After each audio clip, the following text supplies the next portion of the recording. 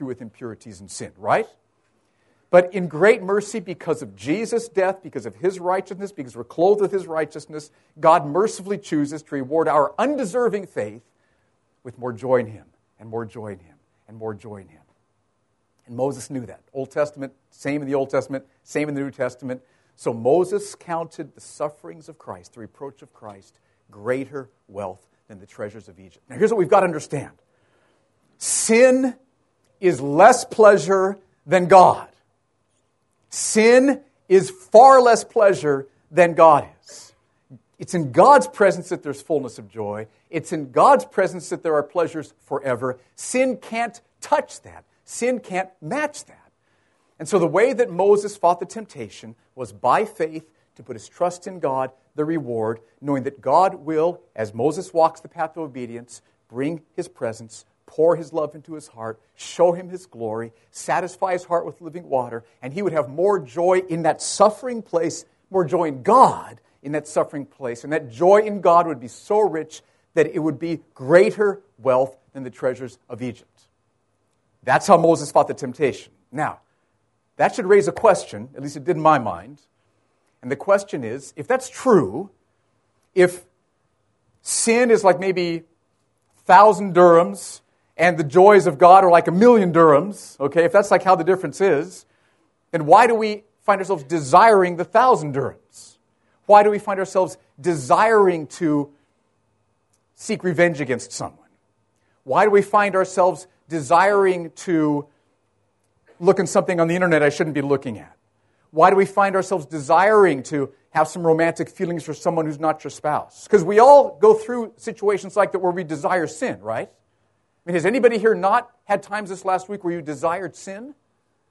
I have. Now, just, right? I'm not the only one, right? Please tell me I'm in the right place, okay? Okay, because if you all had, then you'd all be in heaven already. And anyway, so we've all, this last week, desired sin more than Jesus Christ. That's just the truth. So why is that? If he is greater wealth, then why are we desiring the lesser wealth? Let me illustrate it like this. We all have heart hungers for joy, for peace, for meaning, for pleasure. God's made us that way. We all have heart hungers. And this is an American illustration now, but so bear with me. And God is like meat sizzling on the barbecue. Okay? Our hearts are hungry. God is like meat sizzling on the barbecue. So what's the South African braai? Okay, so I've never had that, but there it is. Okay, and you can smell it, and it's, you want it, you're hungry for it, because he is the joy you were created for. So you're hungry, and God is meat sizzling on the barbecue, and then sin is like, I hope you understand this, peanut butter sandwiches? Okay, sin is like a moldy peanut butter sandwich that's been left at the bottom of a neglected trash can for a couple of weeks. You get the picture?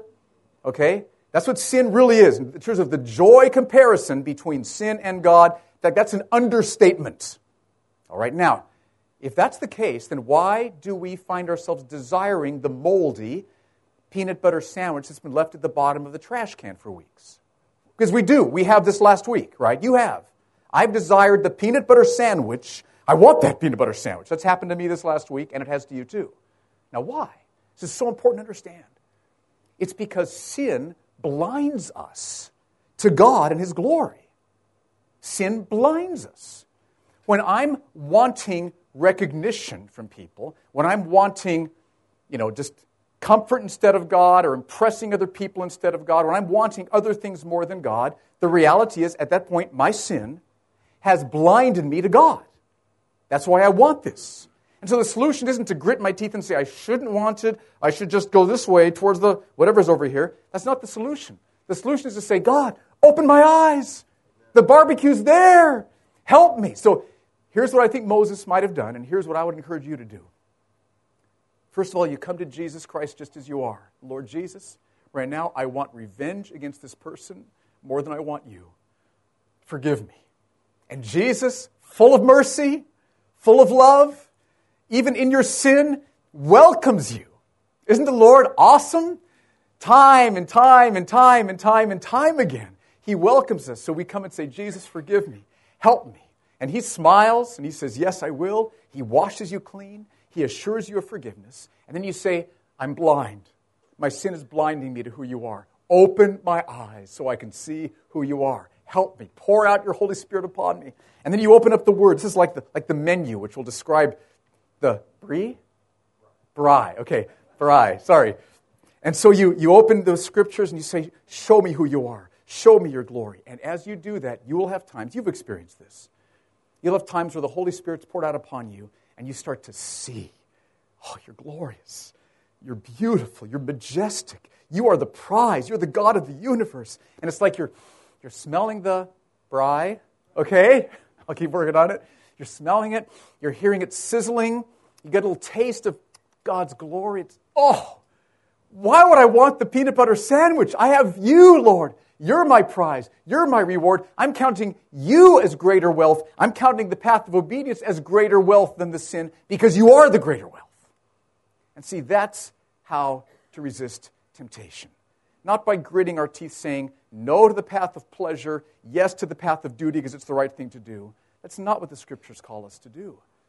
To fight temptation, we say, if I'm wanting sin, it's because I'm blind to God's glory right now. I'm blind to His reality.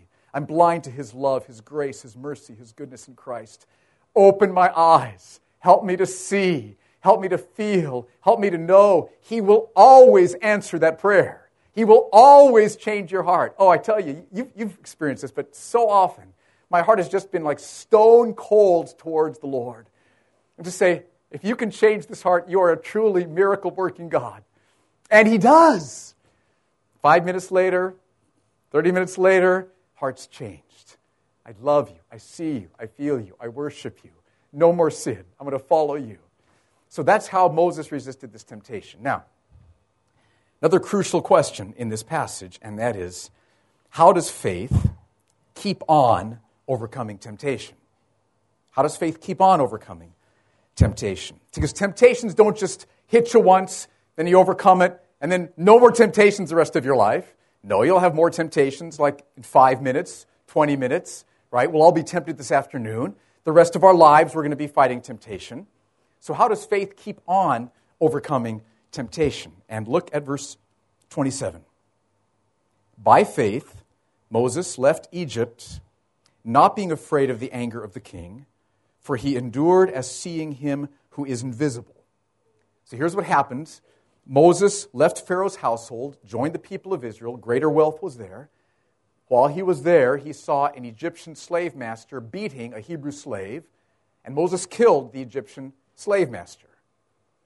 Pharaoh got wind of that. Seems like he made a decree that Pharaoh needed to be killed, and so Pharaoh needed to leave for Midian. But in Midian, that would have even been harder for Moses in many ways. He wouldn't have known anyone there. He would have had nothing there. So more temptation. So how did he endure? How did he continue to face and resist temptation, face and resist temptation, face and resist temptation? Did you see how he did that? By seeing him who is invisible. In other words, the same way he resisted the initial temptation. He was looking to the reward. He was seeing him who is invisible, by seeing God. I would encourage you to have a rhythm in your life of a daily time. Maybe it'll be in the morning. That works best for me, but you may find evening or some other time better, but where you have a regular time in the day where you set everything else aside, and your goal is to open up the Scriptures and to pray and to see Him who is invisible. Right? We all need to see Him more, right? As much as you're seeing Him right now, we all could see Him more, much more. And so to have time where you open up the Scriptures and you maybe put some worship music on, you pray, you read, you study, you meditate, and your goal is, I want to see Him who is invisible.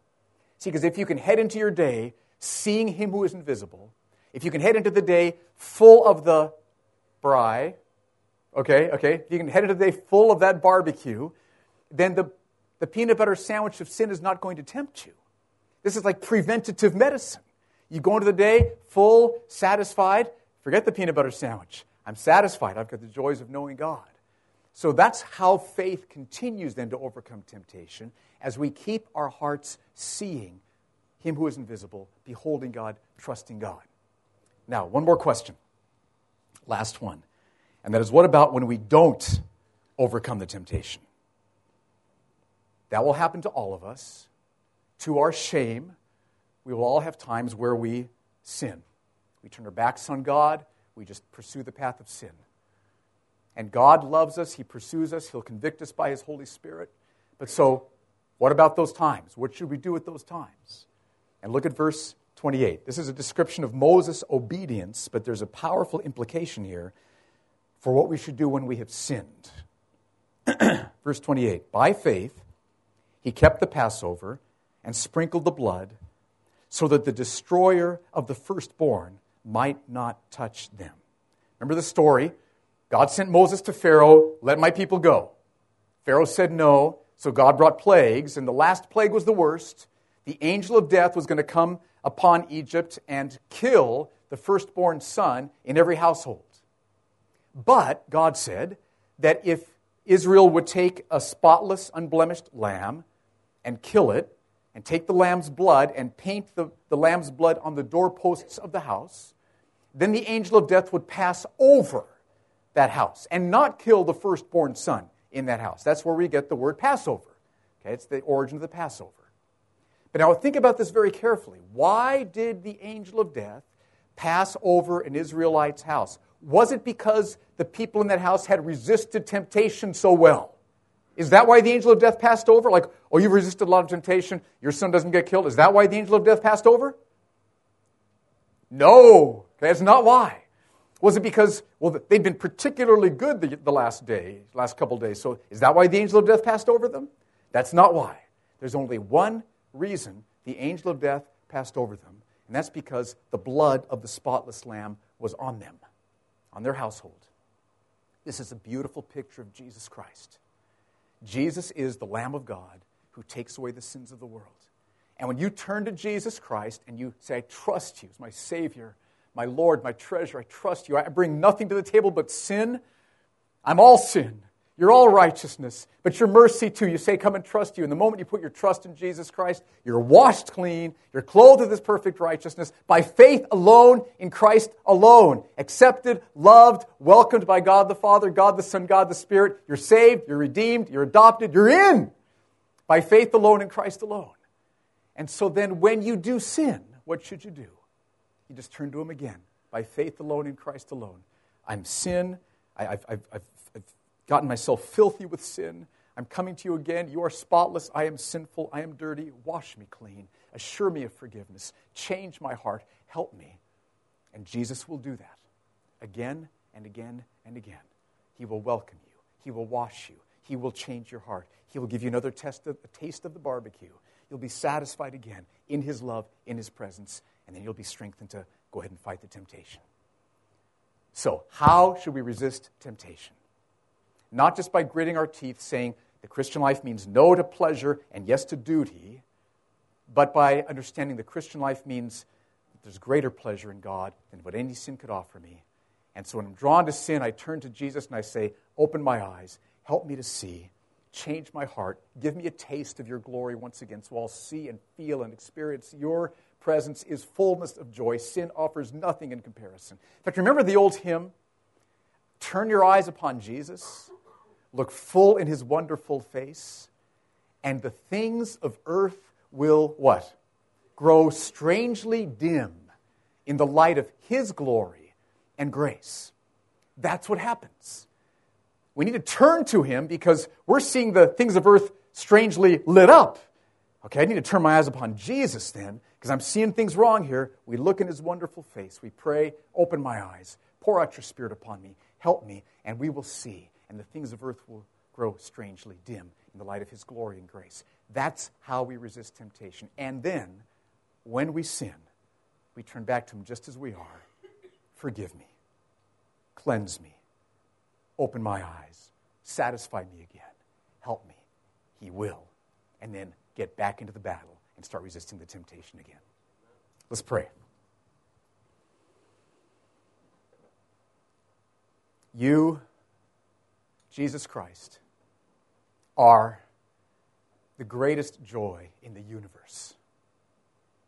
It's like the song says, knowing you, there is no greater thing. You're my joy. You're You're my rest. You're my hope. You're my righteousness. We love you. Jesus Christ, you are the prize. It's like Paul said, to live is Christ. To die is gain. He counted everything as loss for the surpassing value of knowing Christ Jesus, his Lord. We worship you this morning here as the joy of the universe. You are God. You are glorious. You are majestic. You are love. You are Savior. You are Redeemer. Knowing you is our highest joy. We love you for that. Help us this week, when we find our hearts drawn to sin, to stop, and as soon as we can, to seek your face, to ask you to help us, ask you to open our eyes, so that we will see once again that you are the prize, you are the joy, you are the greater wealth than the treasures of Egypt. And then, Lord, we praise you for the cross, that no matter how often we do sin, we can turn back to you again and again and again and again and again and again. And you welcome us, and you love us, and you wash us clean, and you forgive us, and you change our hearts, and you fill us anew, and you strengthen us to get back into the battle. What a Savior. Thank you. Thank you for your word. In Jesus' name, amen. Amen. Amen. Please stand and worship with us again.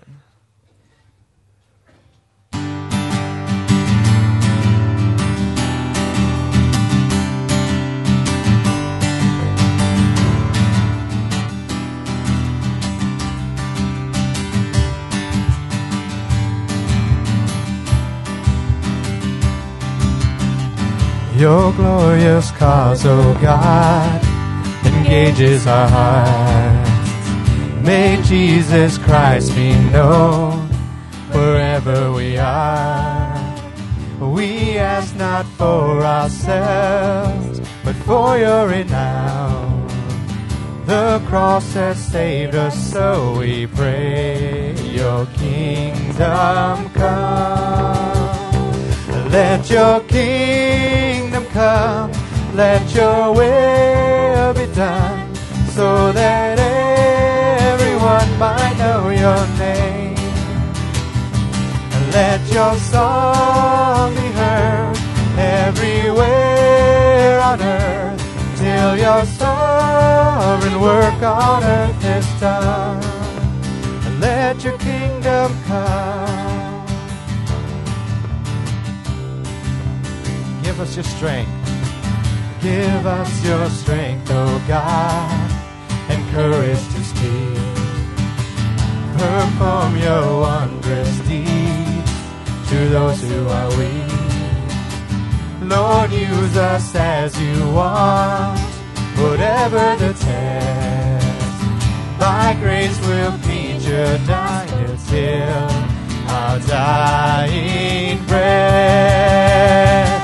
Let your kingdom come, let your will be done, so that everyone might know your name.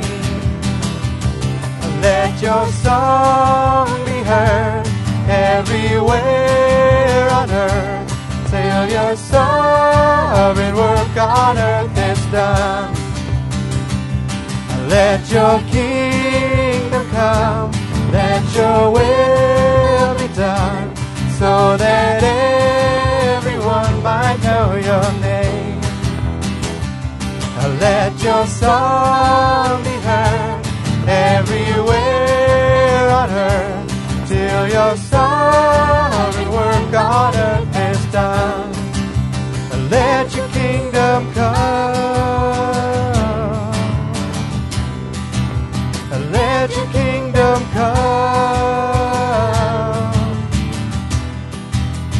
Let your kingdom come.